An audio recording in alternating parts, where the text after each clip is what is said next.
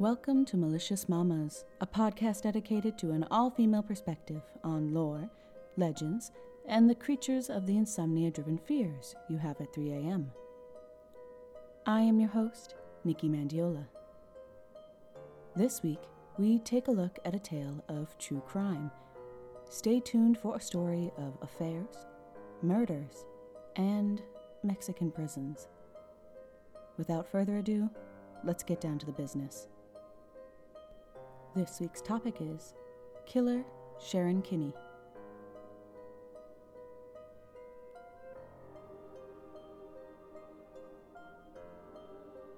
Sharon Elizabeth Hall was born on November 30th, 1939, in Independence, Missouri.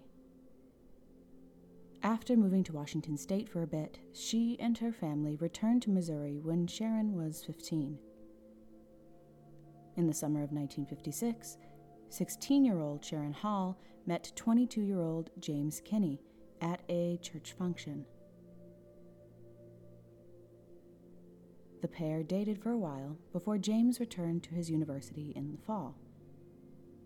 Not long after his return, the man received a letter from Sharon informing him that she was pregnant with his child.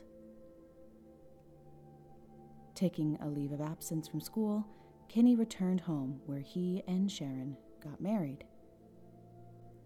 After their wedding, the couple returned to Utah where James had been attending college, but at the end of the fall semester, the couple returned to Independence and took up jobs, James as an electrical engineer and Sharon babysitting and tending shops. Sharon claimed to have had a miscarriage with the child that caused the couple to wed, but got pregnant again, and in the fall of 1957, she gave birth to their daughter, Dana. Everything seemed to be moving in a positive direction for the couple, but in reality, there were many issues behind the scenes. Sharon enjoyed spending money, and while James worked nights, she began to fill her days with shopping and then eventually turned to carrying on affairs. By the time the pair had their second child, Troy, Sharon had been carrying on a regular affair with an old high school friend named John Boldes. In early 1960, James was contemplating a divorce, suspecting Sharon was having an affair. James turned to his parents for help, telling them Sharon had agreed to the divorce as long as she could keep their house, child, and he paid her $1,000. Apparently, James was not the only one considering ways to get out of their marriage. John Boldes later admitted that Sharon offered him $1,000 to kill her husband or to find someone that would, but believed that offer was most likely a joke at the time. On the night of March 19, 1960, around 5:30 p.m., Sharon claimed to have heard a gunshot from the bedroom where her husband had been sleeping. When she entered the room, she found her daughter Dana sitting next to her father, holding one of James's handguns, and James bleeding from the back of his head. Sharon called the police, but James was found dead before the ambulance could make it to the hospital.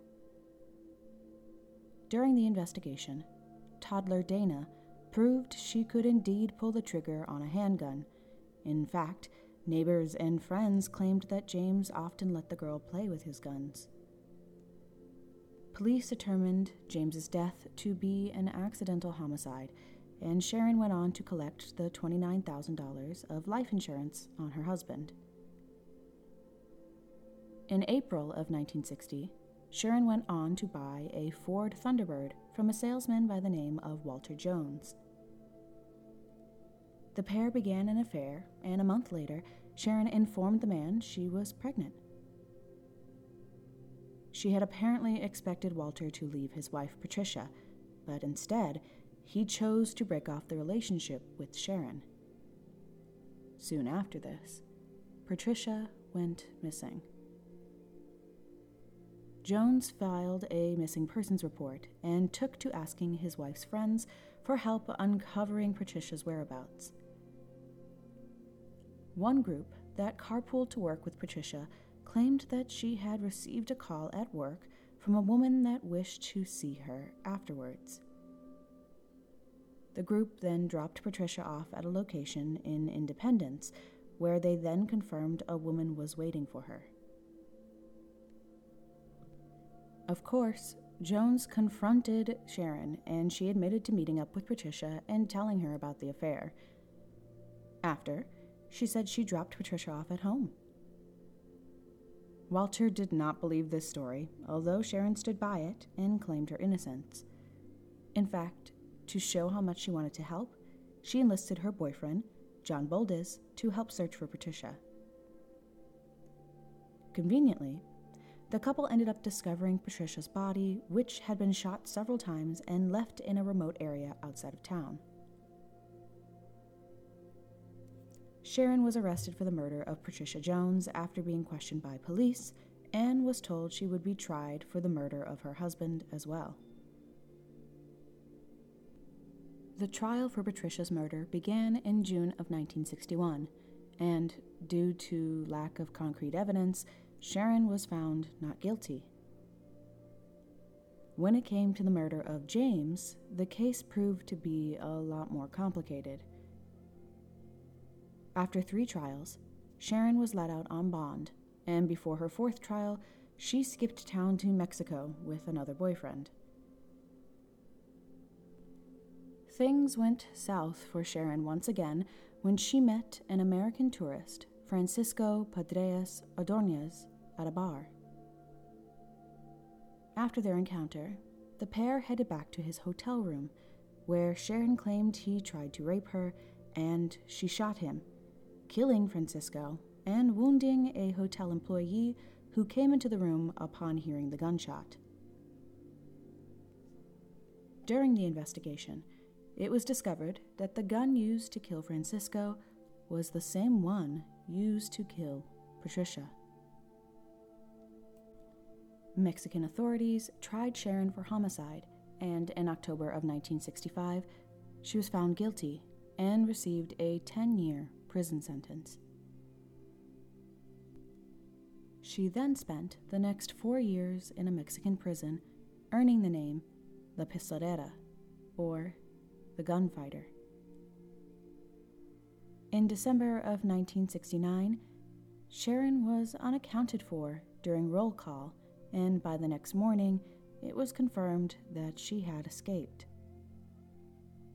Some believed she bribed the guards and escaped during an unexpected blackout the night before. Others think that the family of Francisco helped her escape for the pleasure of killing her themselves. A search was conducted for Sharon, but most believed that she would not return to the States, and she was most likely making her way to Guatemala, now knowing Spanish fluently after years in Mexico. The warrant for her arrest is still active to this day, but Sharon was never located. La Pistolera is possibly still out there in the world, practicing the opposite of her namesake and lying low.